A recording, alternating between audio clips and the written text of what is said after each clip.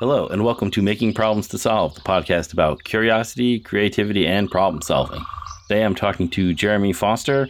He's well known as Mostly Accurate on Instagram. How you doing? I wouldn't go with well known, but I'm doing well. Nice to be here. Okay. It's kind of fun way to spend an afternoon. Awesome. Glad to have you here. Thanks for filling in. So the holiday season is a little tricky, so I got to rely on my friends. So I appreciate it. It's fun. It's fun to do, and it's kind of saving me the 2-hour trip to East Durham to talk to another maker. So I like jumping on these podcasts and talking. So it's fun. Awesome. I love it. So this is not your first podcast? Technically, it's my second. Oh, okay. But it was fun. So yeah, cool. I was on Working Hands a little while ago. You were okay. Which was kind of fun. But it's kind of cool because I only listened to like 3 of them on a regular. This one, Working Hands, and Making It. So like awesome. if I could just score an invite on that one, I'd have the whole complete set. So we'll see what the future holds. All right. Well, next time you're in East Durham, you just gotta infiltrate Jimmy's house there, and then if you're if you're in his house while he's recording the podcast, maybe they'll let you on. Yeah, maybe, but I wouldn't dare grace sully that group of people with my presence. So yeah, they have a pretty good thing. Yeah, they got a good system. Nice little routine, and it's consistent. So totally, yeah.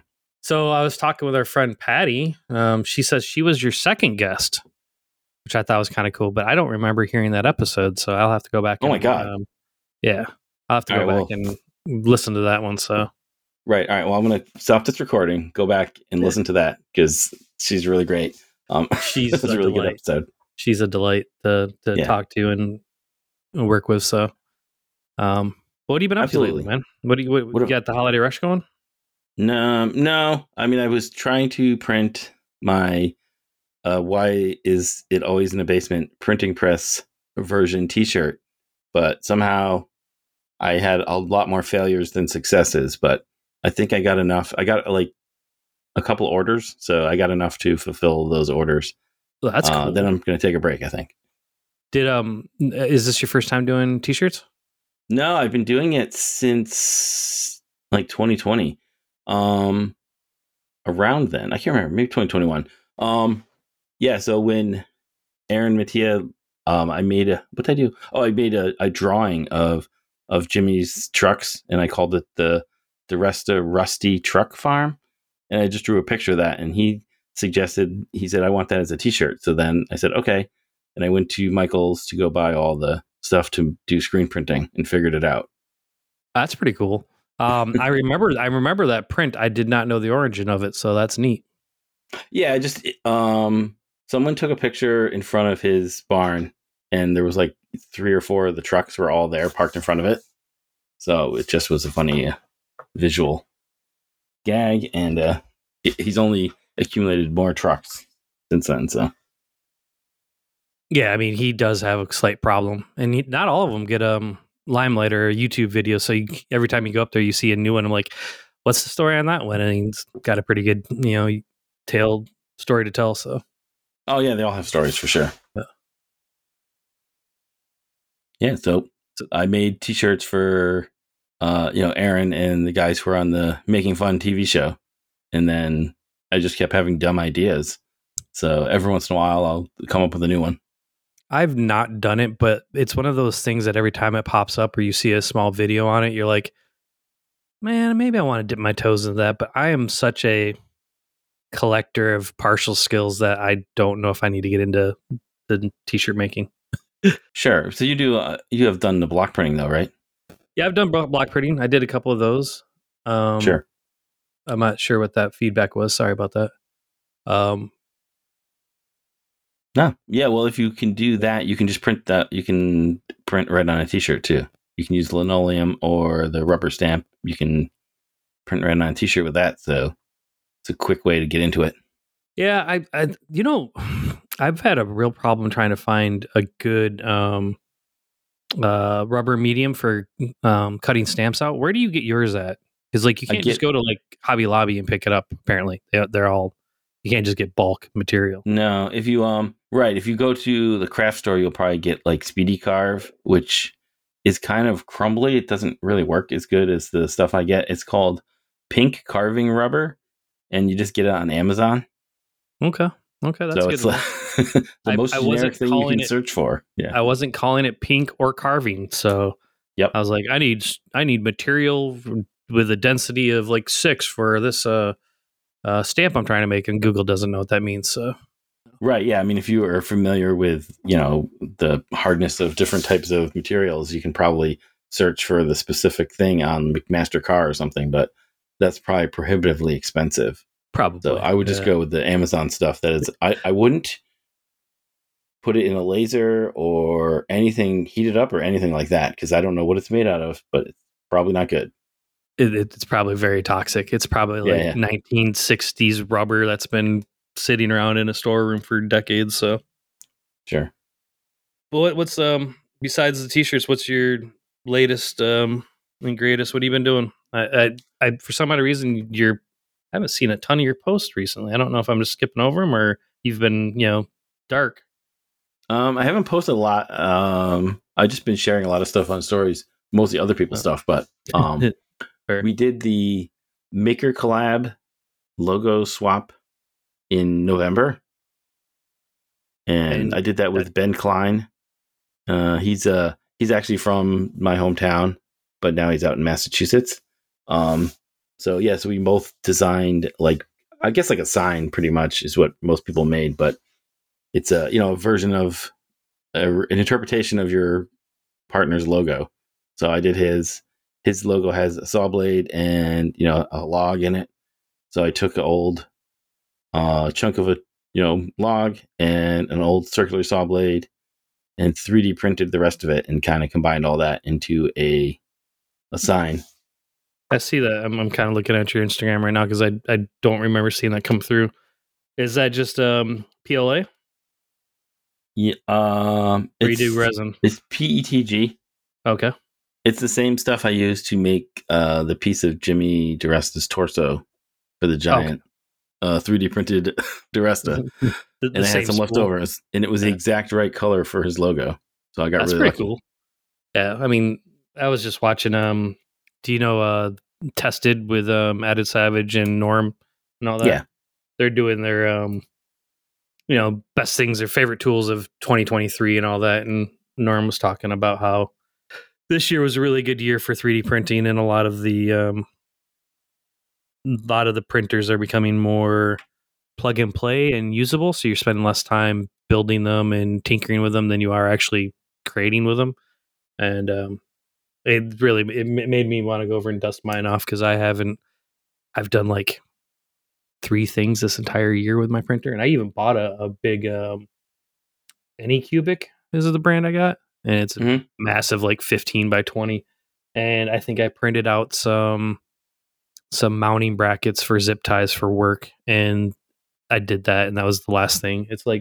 It's turned into a shelf right now. And I think that's the worst thing you can do to a tool is to neglect it. So maybe after this, I'm going to go and design something and just get it printing again. Yeah. Tools are meant to be used. Yeah, totally. And there's you can just print a lot of little shop things. I'm trying to think of what I was going to print. I printed some tools for printmaking, for printing. They're called coins, and they're basically used to lock in the type into like an old timey, printing press. But I don't have any. And you can one of these guys designed a 3D printed version of it, and they're strong enough to do what they need to do. So that's fun. Are they basically like unobtainium? If you tried buying, new? No, you can get them on eBay. Yeah. There's like millions of them out there. Do you get a lot of advertisements in your Instagram feed? Because there's been one for the last week about a laser cut balsa wood, puzzle kit printing press. Have you seen it? Yes, I saw that. That thing's cool. It's not really a printing press. No, it's a stamp. It's an automatic stamp. Yeah. It's cool though.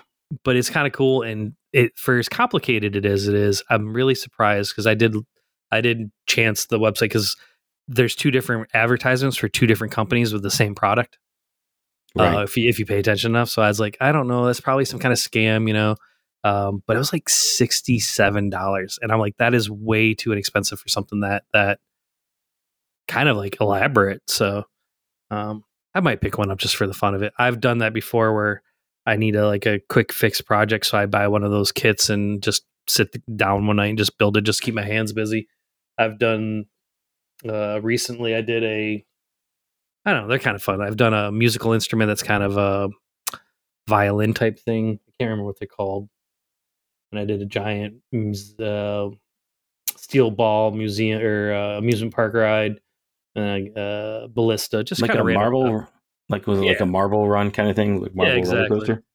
So, and they're kind of fun. They're a little easier than doing like a full scale model because it's like you don't really have to do much finishing work. Uh, and they're kind of nice little like coffee table displays. And I'm all about knickknacks. I mean, every inch of every shelf around here's got some kind of little knickknack or keepsake. So if Yeah. I can find something I enjoy looking at, and at the same time it gives me a couple hours of busy work to to keep my mind going on something, I find that a good investment for like a project or a hobby.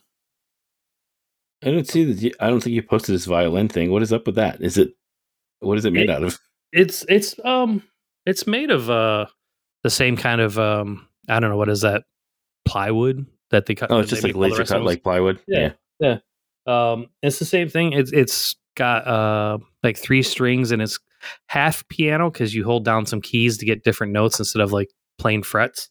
And Hmm. then on the end, there's a crank and a wheel, and the vibration of the wheel is kind of like drawing your bow across the strings of a violin. And it's kind of neat, and it's got this nice little stand that it sits up on. Um, it doesn't sound like music at all.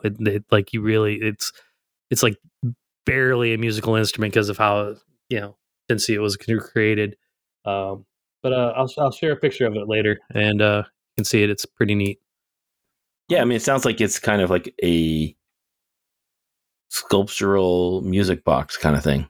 Yeah, it's I don't know. It's kind of like it's really neat how they design them because there's no like screws, there's no glues in them, and they use what is basically the springiness of the wood. They cut these kind of like, I don't know, I would say slotted wedges, Hmm. and they become these little like cotter pins, and it's just held together with all that. And there's no like um, it's like all just slot and tab, and it's really beautifully done. And of course, because it's laser cut, they can do some nice little filigree work on it and some scrolls and stuff. So it turns out to be quite a nice looking display piece, even if it doesn't play music very well. That's awesome. Yeah, I like but it. I think that was one of the first ones. It was one of those ones that I'm so bad about advertising, digital advertising. If I see something enough, I'll convince myself after like the 30th time of seeing it that like maybe I should pick one of those up. So advertisers just keep bombarding me with this stuff, and I'll eventually buy it. And then like I said, I hate getting home, and it's like like this time of year where it's dark at 5 o'clock, you can't really go outside and do much, and you've got like 4 hours to kill. It's 4 hours is like a little. It's just enough to get into trouble, but not enough to finish anything major. So having those little kits around all the time is fun. I do the same thing with like Arduino kits that you can find. You'll find some random little like plexiglass laser cut like thing with I don't know, like a scrolling text mouth or something. Like I have this little guy that gives me the weather every day. That it was just a little Arduino kit that you do some little coding on, a little bit of a fit, and you build a little robotic head in his mouth. Scrolls the local weather. It's just one of those fun little things. I think it took me like an hour to build, and it's been plugged in ever since. I just love those little kits. I love those little busy things that are they're space fillers. Yeah. It makes sense. It's a lot of fun little projects. And it keeps you busy. Same as Lego, really. Yeah. Yeah. I'm curious Have you- though, because not everybody likes following instructions, but it sounds like, do you follow the instructions? I generally get ahead of the instructions. Yeah. If that kind of makes sense, because once you oh Jesus, there's a whole theory about that. Like I like getting into the mind of the person that made the instructions, because in my field I've had to make like SOPs, standard operating procedures for just about the most mundane tasks like mopping the floor or changing out a VFD, or complicated as like doing the whole ladder logic on some kind of a sensor array for like detecting shells or pizza shells or whatever. And I always like, it's really hard for me to articulate what I believe was kind of common knowledge or intuitive. So when I get a project like this or one of these little kits, and you see either how horrible the person was about expressing steps and procedures, or how meticulous they are, there are some really good instructions out there, and there are some bad ones. And I really I do enjoy instructions, but like I said, I usually get ahead of them, because once I do I analyze their thought process and how they would write an instruction, I'll just assume I know what I'm doing, and I'll just jump ahead. So to say I follow the instructions, no, probably not. They're there for guidance, So. Yeah. In case you get stuck. Exactly. How often do you go off the rails there? Does it usually work out, or do you have to end up doing some backtracking and kind of troubleshooting? I'm not bragging, but I generally don't have to backtrack. I was, as soon as you said answered the question, I was trying to, or started asking the question, I knew where it was going. I was like, I trying to figure out the last time I had to backtrack. Okay, now different kind of project, but I had to replace a bearing or a drive shaft at work a month or so ago, and it was the first time I had done so on this piece of equipment. It's a relatively new line, and I had a little tirade on Instagram while I was doing it, because it was just the most horribly designed or engineered conveying system.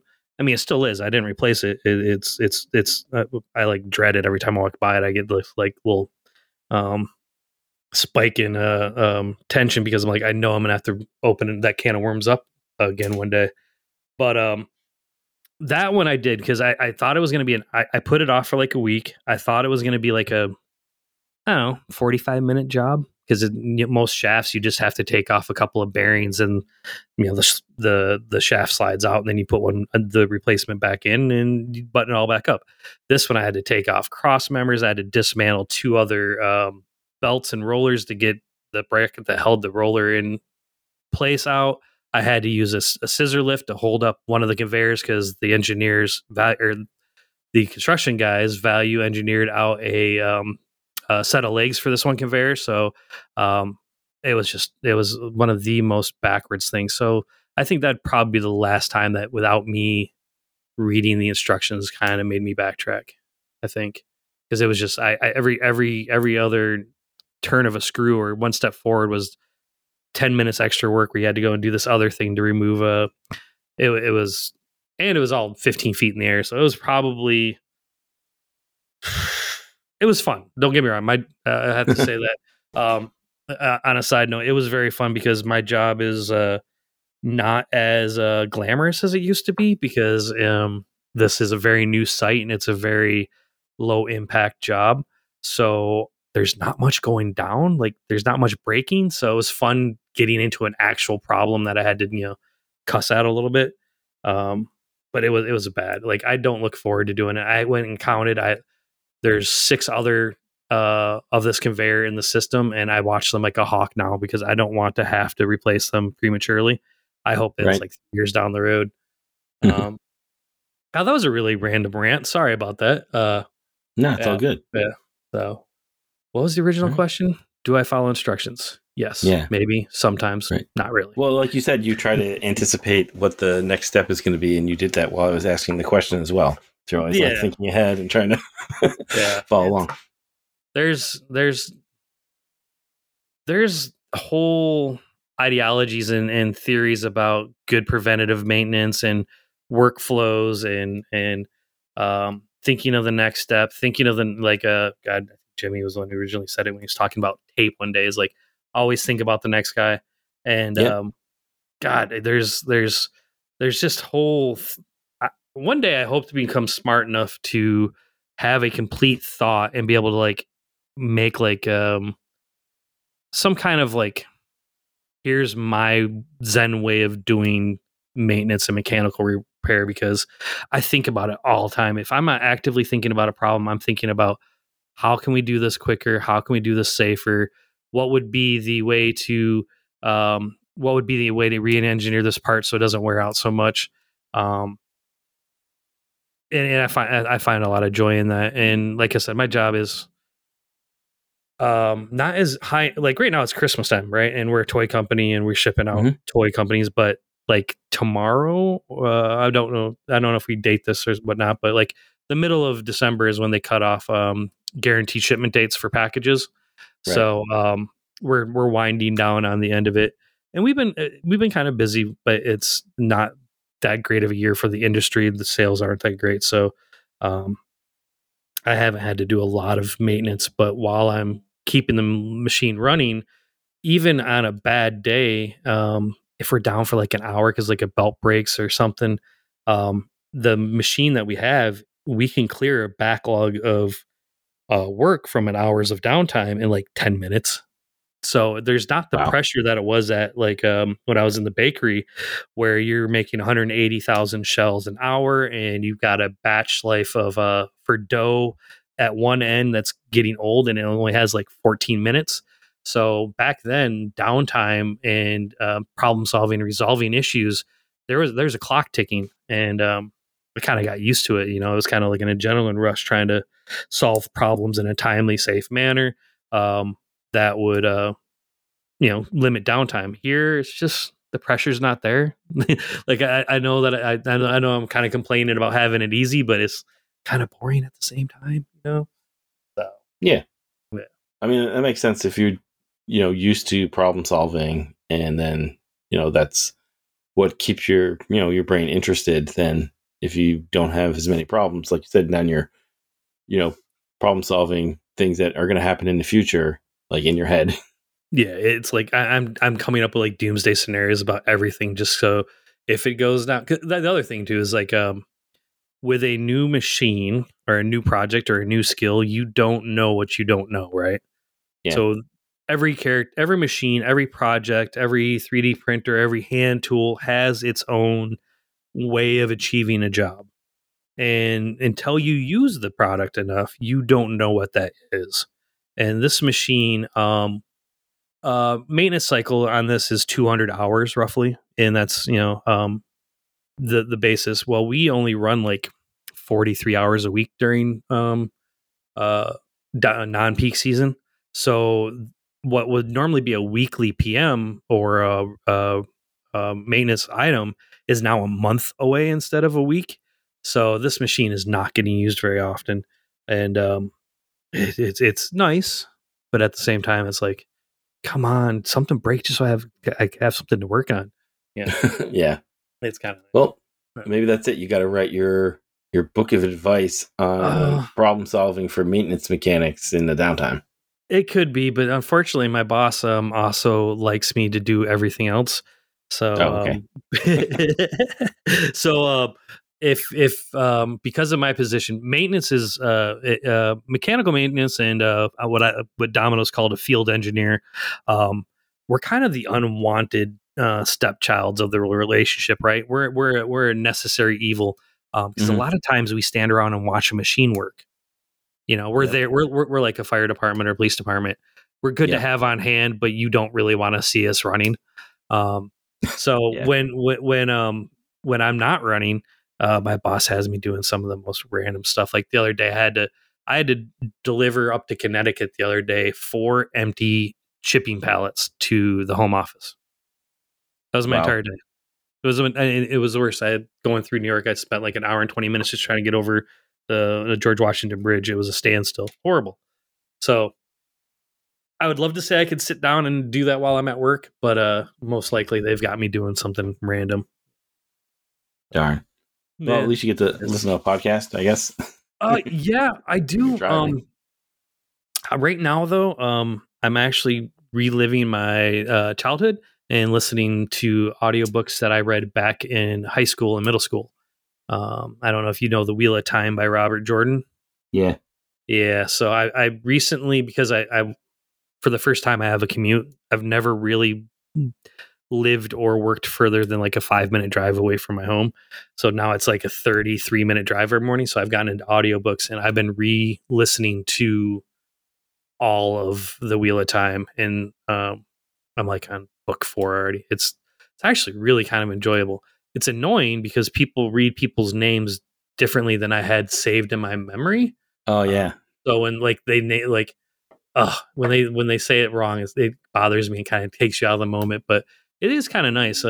Little I guess you'd say like a little mental vacation while you're driving down the road.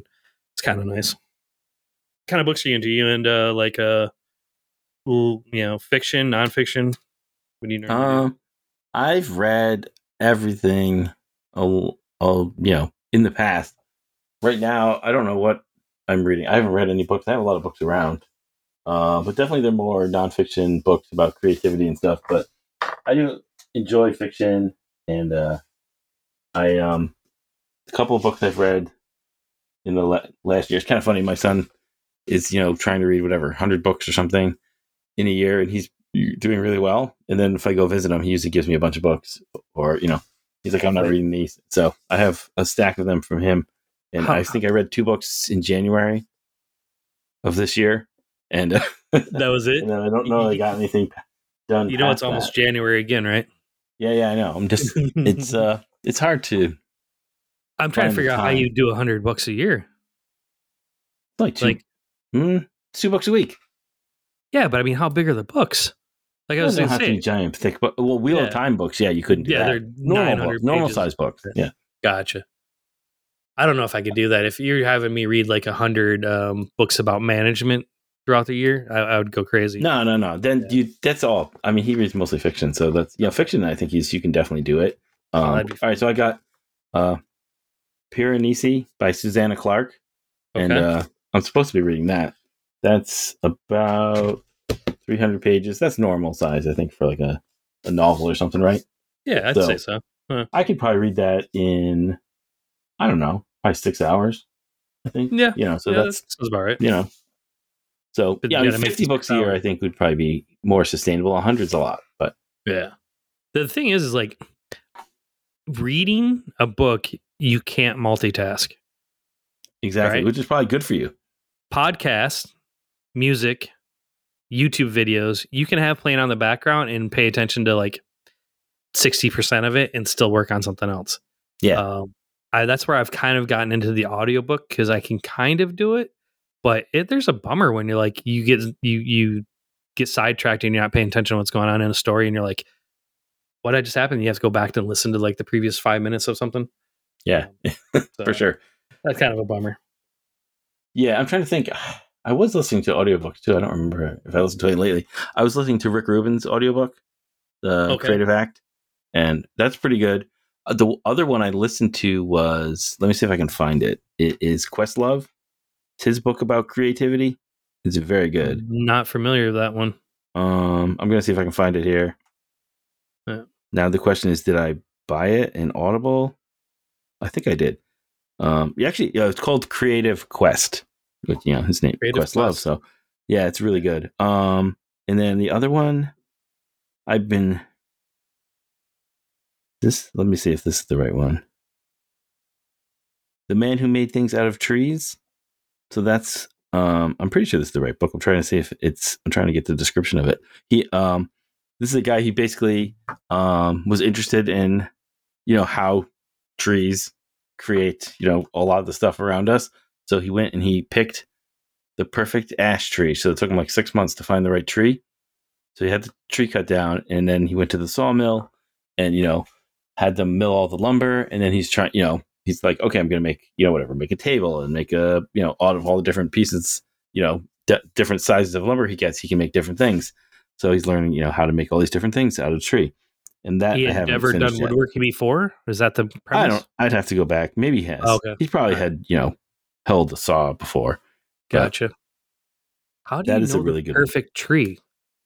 Aren't they all perfect? Well, it has to be a certain size, certain diameter. Gotcha. If you're trying to make lumber out of it, you want it to be straight. So he's going to all these different forests, where people are managing a forest and trying to find, obviously there's no perfect tree. They're they're all different. But the most perfect tree he could find. Yeah, but that's what makes them perfect, is that they're all different. Mm-hmm. I was talking with our buddy Patty the other day about tree houses.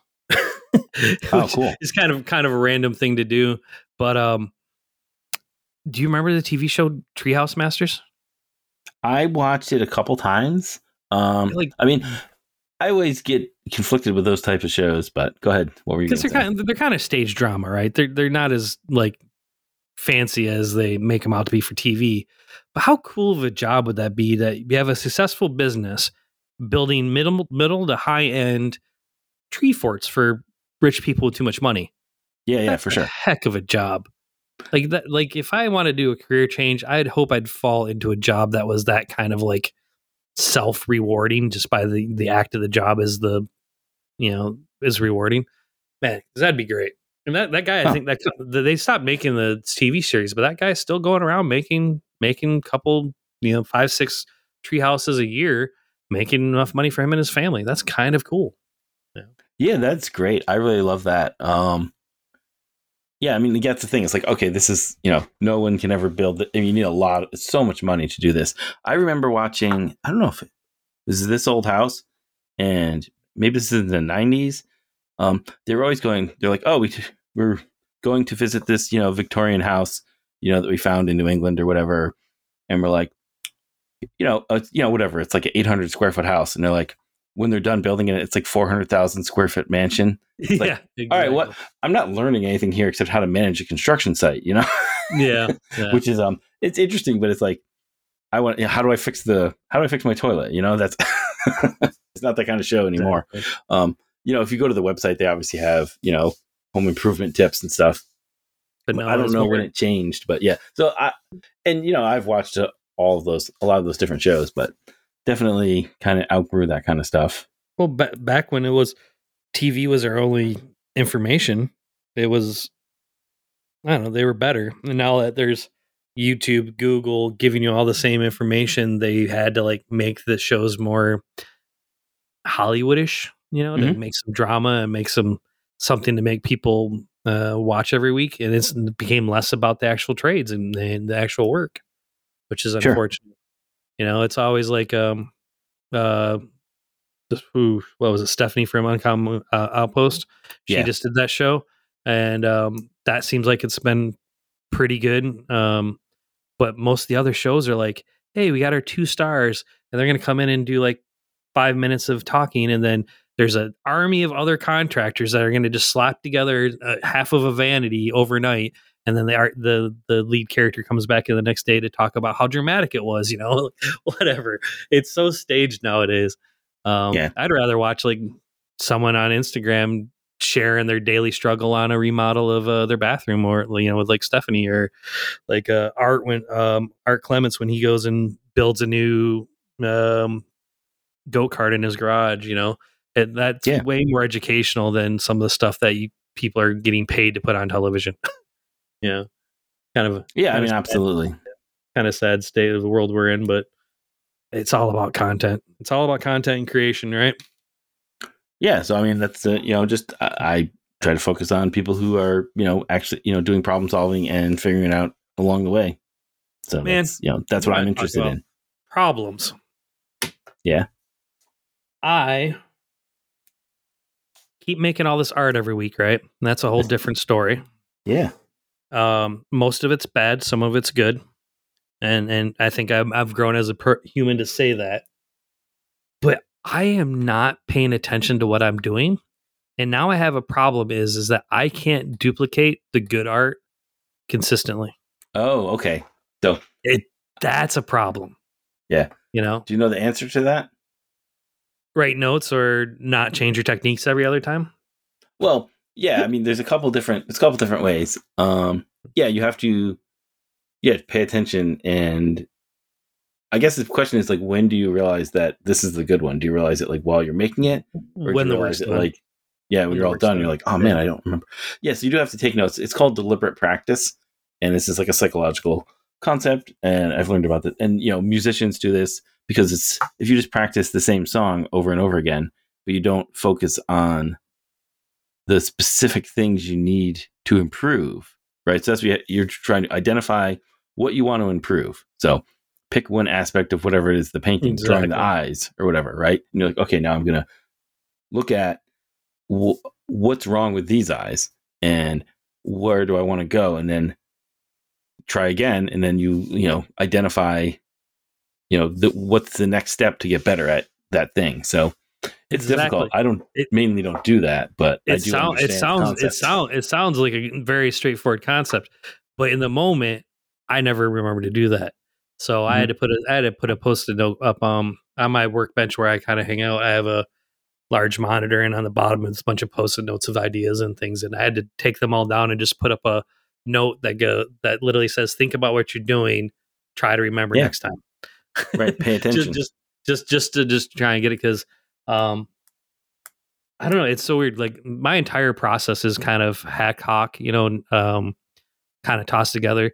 Like every other week or so, I'll go to Hobby Lobby. I'll pick up a bunch of cheap canvases. Then I'll come home that night and I'll do a bunch of rattle can spray paint backing on them. Like, and then I just stick them in a pile.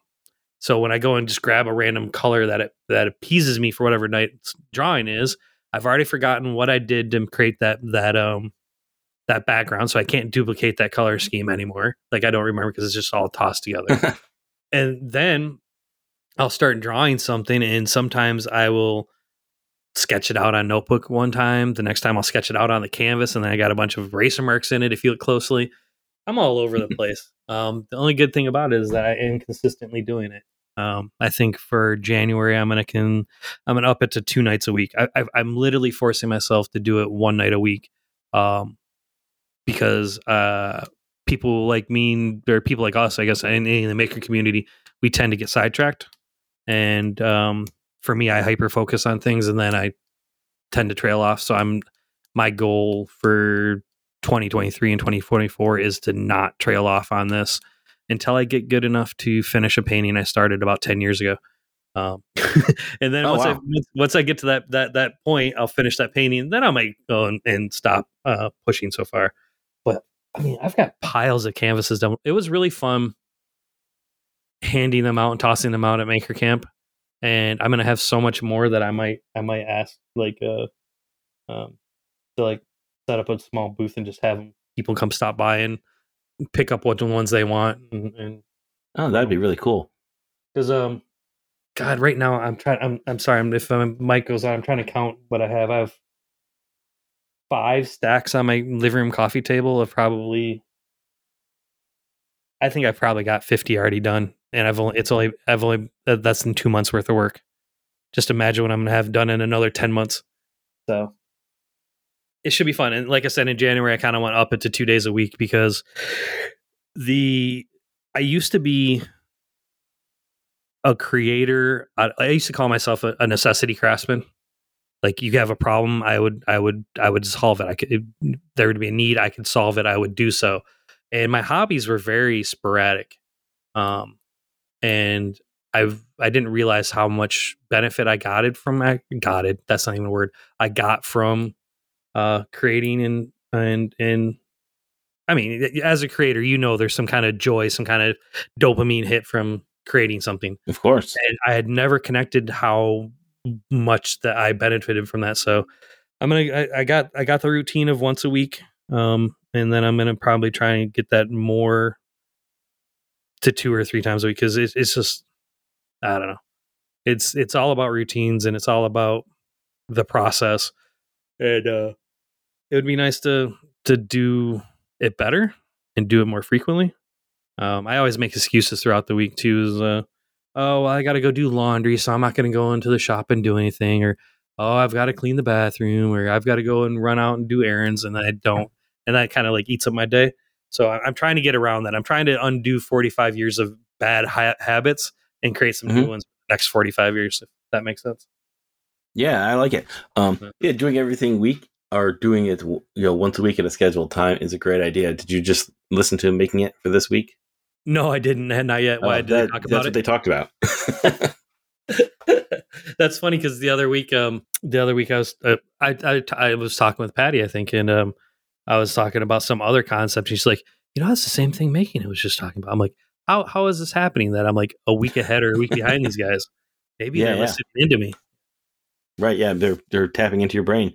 But yeah, I think going into the new year, maybe that's instead of just doing random paintings, pick one aspect. So pick the background painting and then kind of try to imagine the effect and then try to recreate it in your head and then see how close you can get and practice that for maybe that's 1 week. That's all you do. You can do that. And then the next week you work on the designs or whatever and try to, I mean, that's all you can. Themed weeks is, I think you're absolutely right. A focused themed week is definitely where I should be going with it. Cause it used to just kind of, oh God, there's a psychological condition where you can look at stuff and you see faces and things inside of like patterns.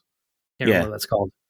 Well, I kind of do that with, I do that with the canvases because I do a lot of like multicolored canvases, and I'll just sit there and stare at them until I see something in it, and that's how I get some of the weird creatures I make because it's just splatters. That's cool. I didn't realize that. That makes perfect sense. It's like you're staring at clouds.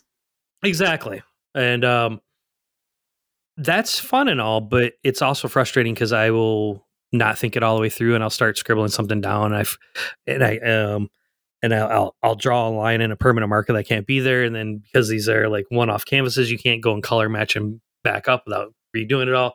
So I think I got to get to slow that process down a little bit and maybe save some of those canvases. I've got another whole pile of probably 20 what I call ruined or fire starter canvases of things that I was drawing too fast, and there's no way to really correct them. Because I there was one I was drawing last night that one of the last ones I was doing. It was this really kind of cool. I'd almost say it was like a seahorse creature with like a hawk's beak almost, and it was really cool. And it would have had some really flow lines to it. But I was drawing so fast on his body that I forgot that if I was to add any appendages, there'd now be these giant black lines to where you'd want to, expand a shoulder or something. And now that canvas is ruined because I'm like, well, I can't do anything with that. So I was actually thinking about there's enough of them that I might cut them up and use them as wrapping paper. That's interesting. I like that. Yeah, why not? just recycle them. But I think I shared with you the list I had from last night. That was good. I didn't get through it all. And I thought it was really fun. I asked everyone on Instagram yesterday what I should paint. And that's how I came up with the Santa sleigh one last night, which was kind of fun. Oh, yeah, I like that one. Yeah. Again, one of the things I was mad about is I was rushing through and I didn't think about the layout of the front of his, what do you call them? Sled skis. So sure. You won't ever see a picture of that side of the canvas because it's all kind of mangled. Oh, no. But it was still pretty good. But it was kind of cool. I didn't understand how polls and questions on Instagram feeds worked, so I just kind of was pushing buttons yesterday at work, and I asked, and like 10 or 15 of you guys put in your notes, and I think you and only one other person wanted a landscape. I think it was Chip, and maybe we'll get to one of those. I'm not very good at landscapes and realism. Growing up, it doesn't have to be realistic to be a landscape. Yeah, but I mean, like, there's good and bad landscapes. Like, there's good and bad. Yep. And I know my art's bad. Like I know it, I know other people like, hey, that's really cool. That's something I can't do. It's great, but for me, I know it's bad. Like it's basically scribbles. There's a really well intentioned comment the other day. He was like, yeah, I really like your little Sharpie drawings. I'm like, they're more than Sharpie drawings, guy. But at the same time, he's like, you're right. They really are just like some marker and some paint and some. They're not like high end art. It's all what is it? The in the eye of the beholder, right? Sure. I don't know. I mean, if you took 50 of these and put them all together in a certain arrangement, you could definitely see those, on a wall somewhere. Yeah, that'd be kind of fun. Yeah, but who cares? You're having fun either way, right? So there's a friend, she does ceramics, and she does a lot of these local farmers art markets fair. and art Yeah. fair stuff. And I made her I made a couple of the people at Maker Camp some signs for the booth, and I made one for hers. And I'm like, oh, maybe I could like just go to the booth next to her and just hand them out. But I don't want to sell my stuff. I don't want to turn it into a job. Right. I'd almost be like, all right, it's $1 plus a donation, you know, and then all that money. That way I can get something for it and people don't feel like they're getting it for free. But I would never want to like go, well, you know, this white canvas with 3 blue dots on it is $4,000 because you know, I'm something out in East LA. Like I don't ever want to do that with any of my projects, you know. If it's something like oh, who's our buddy that does the handmade bed frames? Oh, Dan Harju. yeah, Dan Archer. Yeah, you know, he's got like 300 hours into a bed frame. That's going to cost you a penny. Definitely. But if I've got like 2 hours into some canvas with some goofy alien on it, I'm not going to charge for that. If someone walked up and said, "Oh, I really like that," and I'd be like, "Cool," and I'd never look at it again. I'd just let them walk away with it. You know, you got to share it. You got to like put it out there. Yeah. It's also kind of like, oh, go ahead. Yeah. Oh, I was gonna say that's definitely a thing. A lot of people do that. Stephanie has done that. You know, just put art in random places around the city. Mm-hmm. And Amy Davis Roth, who was on the show way back, she does that too. She gets too much stuff in her paintings in her studio. She gives them away. She's like, I want people to have this stuff. You know, I mean, she also does sell them because that's her job. But you know, yeah, exactly. No reason not to give stuff away if it's taking up space and you want someone to have it. Yeah, like there's some that I want to give away, but at the same time, there's some of my favorite pieces I've done in the last couple months, and I'm not sure what to do with them because I haven't felt that way about any of my art really, because it's usually just like, for me, the creation of it is the reward, not the looking at it. But there's a couple of pieces I did recently that I'm like, I don't know what I might have to keep on to those for a couple of decades. And that's okay too. You can have some of your own art in your house. Nothing wrong with that. No. That's no. I think it should be out there. I liked it because like I did one for the lady from Sabretooth or whatever it is. And it was like I literally just made it for them, and I said, "Oh, you're the lady in charge." I tossed it in her hand and walked off. It was sort of like this guerrilla warfare of just like, I didn't say who I was, I didn't say thank you, I didn't say you're amazing, you're cool, nothing. I just handed her a painting and walked off. That was one of the funnest parts about Maker Camp this last year. There were some that I didn't want to carry back to the car, so I just left them on people's windshields. No Awesome. idea if they liked it. I don't know if they threw it out or not. You know. Yeah. Well, I mean, hey, if it's cold, they might have needed it. So they might have needed it. You're right. They were like, "Oh, this is definitely some good kindling." I like that too. I like using Maker Camp as like my little psychological playground, because like the year before, I handed out the cards to people that were. That's right. Yeah. And I still get a occasional one that will get flipped over, and I'm still hoping for like when I'm 85 and we're on the next whatever social media, some dude comes and go like, I held on to this for 30 years and I finally flipped it over and it was pointless. I'm like, yes, I've been holding a little bit inside your skull for that many years, you know? Yeah. I can't believe I kept this long and it was a complete waste of my time. Oh, dude. And some of those were really bad. Like, I remember, Justin Dietrich, he got one, that, and he instantly flipped it over and it was like, use the abstract theory. Right? Right. Like, use it on what? What does this pertain to? What is the abstract theory? Like, completely use it when you pointless. need it, right? Yeah, completely pointless. And I bet if he would have held on to that for 15 years and he flipped that over, he would have been mad. You know, that's not like a very, very deep nugget of knowledge, you know. Some of the other ones were literally like things I copied off of fortune cookies. So like there's a couple of them out there that are just like really zen like. So we'll see how it goes. But every time someone sends a picture in and they're like, "Hey, I finally flipped over," it's a great little moment. It's like it's like the gift that keeps on giving. So absolutely. All right, I was going back through Instagram. I was like, and you looks like you got a motorcycle this Yeah. year. Is that correct? Yeah, that was earlier in the year. That is actually a 1951 Motoparella moped slash motorcycle. Oh, okay. Back then they classified it as they didn't have mopeds back then. It was a motorized bicycle. I think is what they Okay. called it back then. But yeah, that's an Italian bike that they bought the rights to and brought it over, made it in Pittsburgh for about 2 years, and then stopped. Oh, wow. So technically, it's a rare bike, but it's not a rare and that costs money kind of rare. Yeah, it's rare and nobody wanted it. Exactly. There's a few thousand of them around, but this particular one was a kind of like a extreme bike that they made, like kind of like an off road. So it has like different springs on it and whatnot, and it was even a smaller model they made. But the real problem is that most of the components are harder than heck to find.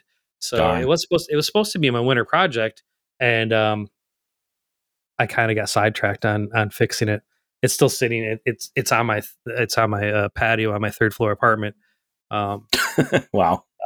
Yeah, and the carburetor sitting underneath my coffee table because that's about as far as I made it. And then I started trying to find the exact replacement parts, and it's unobtainium. It's harder than heck. So I kind of got bored. That was my hyper focus for a little bit. And honestly, every spring or so, getting right into like dress to cart time, I get into more of the mechanic end of it.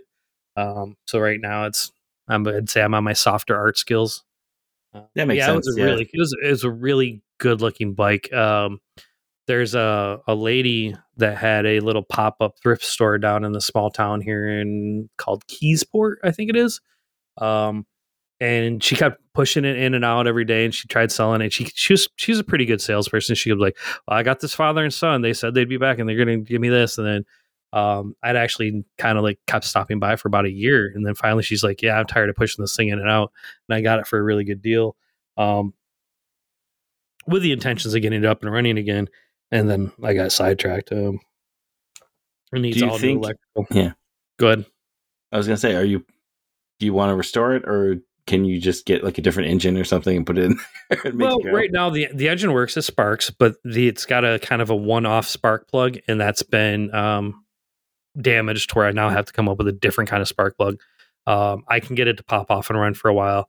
I was trying to clean out the gas tank, and this had an original 60-some-year-old patina on it, and I was trying to get the Bakelite gas cap off. It was a type of plastic gas cap on it. It was rusted into place, and I had it flipped upside down in my kitchen sink because I don't have a decent workshop. And I was trying to use some brake cleaner on the inside to like kind of, and some WD-40 trying to like loosen it up from the inside. And I didn't realize that there was a breathing hole inside the cap, and that all leaked out around the cap, and I ruined the paint job on the tank. So shit. So it's not as pristine as it used to be, and that's kind of a bummer. So if I hadn't done that, I would have not restored it. I would just got it back up and running and left it as is. Now maybe there's a chance that I'd actually do a full like powder coat and strip it down. I'm not sure. It's one of those future Jeremy problems, as our friend says. It needs a new seat, which means that I need to learn how to do better leatherworking. Right. Yeah. You have to and make so that's kind of a skill set that I'm looking for, because I can't find one that fits it. I go to a lot of flea markets and whatnot, and I keep my eye out for one, but can't just find the right fit. So I've now got to teach myself how to do upholstery and making a seat for it, which is probably something I just remembered I have to do because I hadn't thought about it in a couple of days. All right. Oh, I'm glad you came here. Yeah, exactly. Yeah, that was really good fun. I like that. I like finding unique stuff that people are about ready to throw away. I mean, I think all pack ratters and crafts people do that. You know, we all have that affinity for the unique. I just happen to like my stuff a little rustier than most other people. Yeah, for sure. Yeah, like your VW. What do you call that? It's a truck or a? It's technically it's called a VW transporter. Transporter. There you go. Yeah, but it's basically the more common name is a single cab, because There's a single cabin, a crew cabin, a cabin and a half. And those are the 3 types of trucks they made during that time period. But yeah, and technically his name's Carl. So Carl, okay. Carl. I'll remember that. Yeah. Yeah, he's mad. I haven't driven him in a while, and I go out there about once a week to just start him up and I have a small collection of cars I don't need, but really enjoy. And I go out and start them up every now and then. And he did not want to play well this last time, so I need to get him out for a run. But air cooled Volkswagens are great; they're amazing unless you're in traffic or it's too cold out. Right. Yeah, I bet. They're like a perfect weather kind of car. So I got to get him out and run, but there's no defrost, right? And the only heat on those only heat on those is actually the radiant heat off of the exhaust. So if you turn it on, you're more likely, inhaling a exhaust fume. So that's no fun. No, I'm really surprised that company's made it as far as they did, because it was brilliant engineering, wonderfully designed, but man, by today's standards, they are not safe cars. Oh no, that is probably one of the most unsafe vehicles that exists. But God, they're so much fun to work on. Like, they're not much more complicated than a lawnmower. They're very basic engines, and the price. I mean, except for like some of the, I'd say like bezels and some of the hood ornaments and some of the window frames and like trim stuff. Most of the parts, brake calipers are really expensive, but most of the parts are really inexpensive. I think when I bought that truck, I went on to a couple websites and I bought just about everything I need to keep it on the road. And I think I spent like $600 for like 80 parts. Wow. So it's very inexpensive to keep some of them running, but then there's other things like there's the sides of my truck bed fold down, and those panels are not being reproduced because there's so few of those trucks in the United States that there isn't a market for reproducing those panels. So it's going to be a project I have to do one day, is to actually redo those by hand, which would be fun, but metalwork like that is a pretty lengthy process. And I have 3 almost 9 foot, or two almost 9 foot panels that I'd have to do, and then the 4 foot across the back. And that's going to be hours upon hours worth of work to repair. It'll be fun, but it's not something you can do in an apartment parking lot. So it's on the bucket list, basically. Yeah, we got to get you a garage with some metalworking tools for sure, dude. And a nice mechanic tool set. It'd be so nice. And my boss, he's a heck of a nice guy, but he's a kind of stickler for the rules. So at Domino's, I used to be able to use a lot of the shop for my personal time, as long as I proved I wasn't on the clock and I wouldn't hurt myself. I can't do that at my current job. So I have 2 different warehouses here in Jersey that I could easily repair probably 15 cars in, because there's just extra space. But he won't let me do it because if it wouldn't be right, it would go against insurance policies. I'm like, I wouldn't tell if you don't tell, Yeah, it's a bit of a liability. I can understand it. But it's a bummer. It's complicated.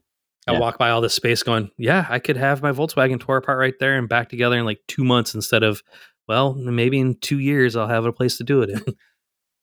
Yeah. I think that's a problem for everybody, unless you're blessed like some of the other people that live out in the further parts of the country, where they're like, me and my 45 acres farmland, got 3 pole barns. Those are kind of fortunate people. But if you're a city-fied person or a suburb guy, there's not a lot of space to do big projects. Yeah, for sure. Kind of a bummer. Yeah. Yep. That's why you got to do small projects sometimes. So, that's good. For the, are you going to build a new go-kart for this year? I'm going to be honest with everyone listening.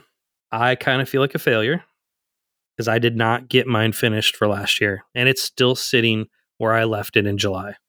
And I feel even worse because I haven't talked to Jimmy about it, and I don't know. Is it still his? It's still sitting on the go-kart track. It's still sitting there. I left half my tools and like 2 totes worth of parts and gas and oils there. And Jimmy was like, cool. Jimmy is never not cool about anything. But when I talked to him that weekend, I was like, hey, I'm just going to leave it here. I'll come back up for Maker Camp and I'll grab it in October. He's like, yeah, no problem. Maybe we'll do something with, who knows, like Jimmy does. He's very cordial about that kind of thing. And then I forgot it at Maker Camp, and then I was back up there a month or so ago, Wow. hitting up there, and I forgot to grab it then. And I haven't talked to Jimmy about it, so hopefully he's not upset with it just sitting on his track. But because of that, because I didn't finish it, I don't know if I'm worthy enough to try another cart. Do you think you could finish that one? Probably. I need to do. It'd be amazing to get it fixed, the finished. But I need space. It's one of those things that you really got to engineer, and Okay. I'd like to get that into a work spot to where I can. It's like my problem is most of the go karts I build are on the back of my Volkswagen, and my complex is really great about that. They don't mind that you do that kind of thing, but they want everything put away by dusk. So it's very hard for me to get into a project that I can't finish in 8 hours. And trying to build on the back of a truck bed, it has its limitations. For sure. So for that one, I need a lot of engineering up front because I did in a completely wooden frame and kind of eyeballed all the geometry. So trying to get the steering up there is going to be probably another 3 full work days of work just to get it to function, and then maybe another 3 after that to get to work right. So there's a lot of work left in that. I kind of bit off more than I could chew. But for this next year, I don't know. We haven't talked about it other than what we did in passing at Maker Camp, which was like more stringent rules, more safety, maybe having different types of vehicles not run together. And that's all we've talked about it. Last year at this point, we had already had a theory about making wooden carts. At least, Right. Okay. There's an unspoken rule that Jimmy and I have a theme. Everyone else just builds a go-kart and shows up, but like every year he mentions something off the cuff, and then I take him literally and I follow suit. Right. So he, from previous years, he had the idea of this like Model A1 that he made this last year in his head, some would finish, but he had mentioned it at the 2022 event. He's like, maybe we'll do wood carts, and I'm like, haha, yeah, we will. And I was like, oh no, I'm going to build one out of wood. Yeah. I'm going to do it. So we haven't had that conversation. So I don't have a spark of inspiration for this next year's build. It may be another handmade one. Cause, my quad speeder that I built, the electric one beforehand, still technically was in a prototype stage. So I may either finish that up and make that more reliable. Because I come up with these grand ideas to make these things, and I do execute them, but I don't go back to like reiterate them and make them safer. I'm kind of like okay, I got to run it, and then I move on to the next project, which is kind of bad. So the quad speeder needs to be worked on. I have that old oh god, I can't even remember it. Not the Briggs and Stratton. Stutton Brothers one I have was from like 1947 or something. That one needs to be fixed because the chain keeps popping off, and I've barely got it to go more than 20 feet. So I've got some work to do. And then I got my Thunderbird, which is my favorite one. I still got plans to make an adult size version of that. That's what I was just gonna say. Yeah. I have an uncle who spent his entire career working in a boat manufacturer, and he does everything about fiberglass. So every couple of months, I have a long conversation with him about how to do fiberglass and what I would need to do. So I'd like to make that same, because that go-kart has beautiful lines. I don't know what it was about the 70s or what it was in the water, if it was in the food or if it was just better drugs back then. But the designers of the 70s knew how to do body lines on a vehicle. They just like the universe aligned and said, hey, all these vehicles are just going to look good. Most of them are horrible. Like most of the vehicles from the 70s are just big gas guzzling junk, but they all had really nice lines on them. They always had good flow, and these go-karts were no different. There's another one that I found recently that was from the same era, and it's just as beautiful. I want to say, I'm trying to remember what it was called.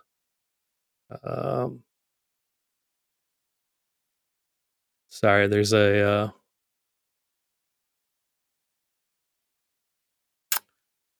have a huge list of saved vehicles and whatnot on marketplace that I got to scroll through. But it's got that. Anytime you get like anything from the 70s and it has like tons of metal flake in the paint and some kind of gaudy color, There you go. it's beautiful, you know. Oh, excuse me. No, the listing's gone. Shoot. I had another really great it was like the boar's head or whatever. It was like some really great um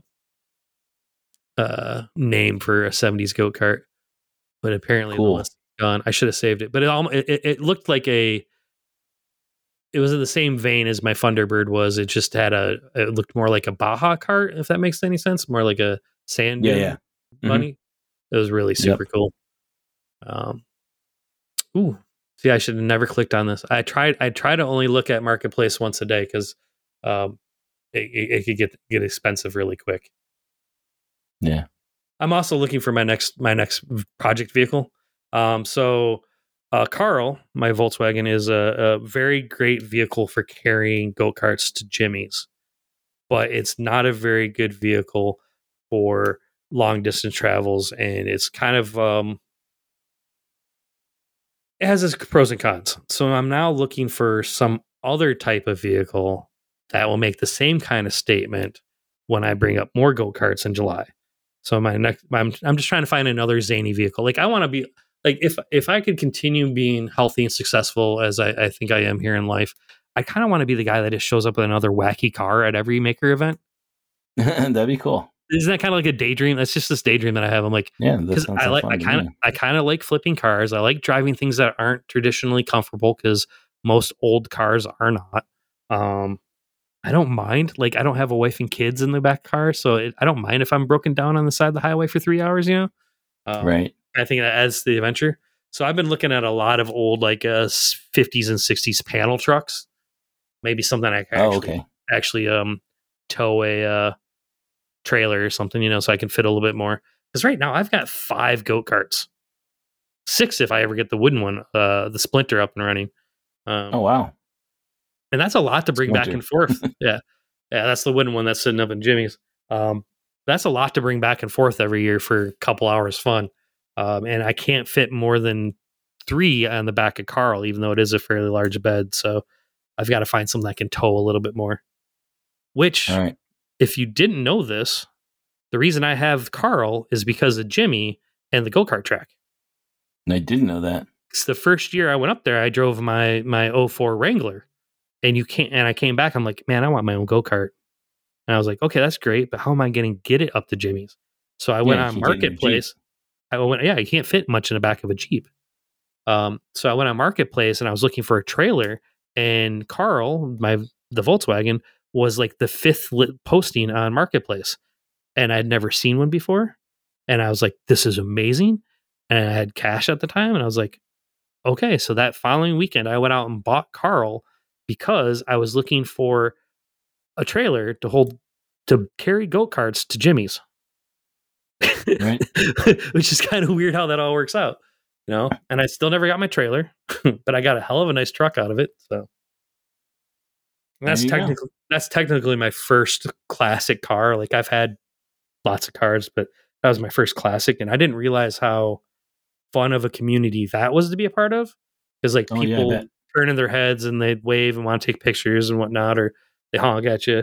That's kind of cool. It's a kind of cool fun to be, you know. And you always get better parking, because people were like, "Oh, that's classic car." So they're always like, they don't park really close to your vehicle so that you don't get dings in it. It's really nice. Okay. It's kind of like an unknown benefit of classic cars that people tend to stay away from them. I didn't know that. Yeah, there's a English Town Speedway here in, I think it's called English Town, New Jersey. They have a swap meet twice a year, and it's like $10 to get in. But if you're in a classic car, it's $12, and you get to park in the middle of it on this racetrack. So like, there's even that better benefit. So I can join a car show that I don't really care about winning, pay $2 extra, and I get like front row parking. There's some benefits to having classic cars, I gotta say. Yeah, sounds like it. That was a little bit of a rant. You got me looking at go-karts now again. Yeah, dude, they're so fun. Yerf dogs. Yeah, there's one of those. Those are probably what I would say how do I say this? There is a baseline for value to investment, right? Mhm. And those are very easy to drive. They're easy to maintain. There's thousands of parts for them. The Yeah, form factor is comfortable for both adults and kids. That kind of cart is very popular and is they're readily available. And you just can't go wrong with it. Basically, is what I'm trying to say. cool. Yeah, but then there's a lot of random ones out there. There's a lot of homemade stuff that is always fun because 20 years from now, some guy's going to be going through my estate sale and selling all off mine, and it'll be this treasure for some kid, that was, that's like us, and they'll be like, oh, look at this really classic Thunderbird, and it'll be a new treasure for them. But there'll also probably be in that estate sale a couple of handmade ones. Because I don't think Art Clements is the only one that needs to be building his own frames. I think that I can do No. the same, and I need to give him a run for his money. Yeah, you're gonna need to borrow someone's shop for that. Yeah. Metalwork is so hard. Like when I was building the axle for Splinter for this last go-kart event, I had to weld on my patio on a third floor apartment, which is not the safest damn thing to do in the world. Doesn't matter that I had two fire extinguishers and a bucket of water. It's not safe. It's not smart to do, and there's no sense burning down your apartment for a go-kart. But yeah, I need a shop in the worst way. Totally. Have you seen James from American Metal Fabricators? So he welded up a frame and built Did he? a go-kart. Yeah. I don't think I have seen that one. I don't know if it's just in his stories or what, but yeah. I don't remember seeing that. I know if one of the guys we were talking about Tony from Working Hands, or God, I can never remember his actual site. Woodland Iron. Totally. Woodland Irons. Yeah, he was sharing one where it was an adult-sized power wheel that the guy built, and that was pretty great. beefy. I mean, it was another electric one, but it was doing wheelies with a 200-pound shop monkey in it, so that was kind of impressive. Yeah. No, James made the gas-powered coffee machine. Yes. Yeah. That was at the last time. Yep. So that's right. That was really bad, but really tasty coffee. Oh, interesting. Because the filtering system. So there's a couple of grounds in it. But God, that one, I like my Guinness, and occasionally when I'm up in the Catskills, I might have a hangover in the morning because people like to drink and we're very social. So that coffee saved me that day because it was the only like caffeinated like jolt of life that was available without driving down to like the milk run or whatever. Yeah. So that coffee was the best thing I had seen in weeks. So hats off to you for making that. Thank you, sir. If he's listening. Brilliant. Yeah. Awesome. So, all right. Yep. Well, if people want to see some of your art and what you're working on, where can they go? Well, I'm basically on Instagram. It's mostly accurate with a typo, so you swap around the U and the R. It's either that or it's you can look for the icon of the unicorn squirrel. But I'm mostly accurate, and I post a lot of stuff there, and any maker events. So that's about it. That's awesome. I didn't know that it wasn't spelled correctly. So mostly accurate is actually taken, and it's a defunct account that they won't give me the actual name to. So, oh dang. Yeah. So, well, I mean, obviously, and spelling it wrong fits in perfectly with the it does, name. But it's harder than heck for people to find it. I have to go undo autocorrecting if I type it into a web browser. And then people think I'm an idiot because they don't get the joke sometimes. They're like, oh, this guy's got typos in his business cards. So, well, if they don't get the joke, then it's not worth hanging out with anyway. Yeah. And it used to be because I had a handyman job, side hustle in Chicago that was called Mostly Accurate Repairs and Suggestions. Mm-hmm. That's my entire company name. And I used to have mostly accurate on there. And then when Instagram came around, I was forced to have the typo in it. So I had to go back onto my business cards and scratch out the correct spelling and put in the wrong spelling so people would know how to find me, which just caused confusion. So I don't know if it's good business practice to have something that most people don't even realize is misspelt. So it is what it is, though. As long as it's fun. Yeah, exactly. And most of the people I hand those things out to, they get it. They understand. They're cool like us. They're part of what I call the cool kids. So, of course. Yeah. All right. So, and I just want to take a second to thank my patrons over on Patreon who help make the show happen, especially my top tier patrons, Ed Johns, Sean Beckner, and Brian Callahan. If you want to support the show and get access to the after show where we have some more conversation with our guests, you can go to patreon.com/making problems to solve. And you can also follow the show on Instagram at making problems to solve. And you can follow me on Instagram at Dave Bauer Art. Thanks a lot for hanging out with me today. It was actual real joy. I appreciate being here. Thanks, everyone.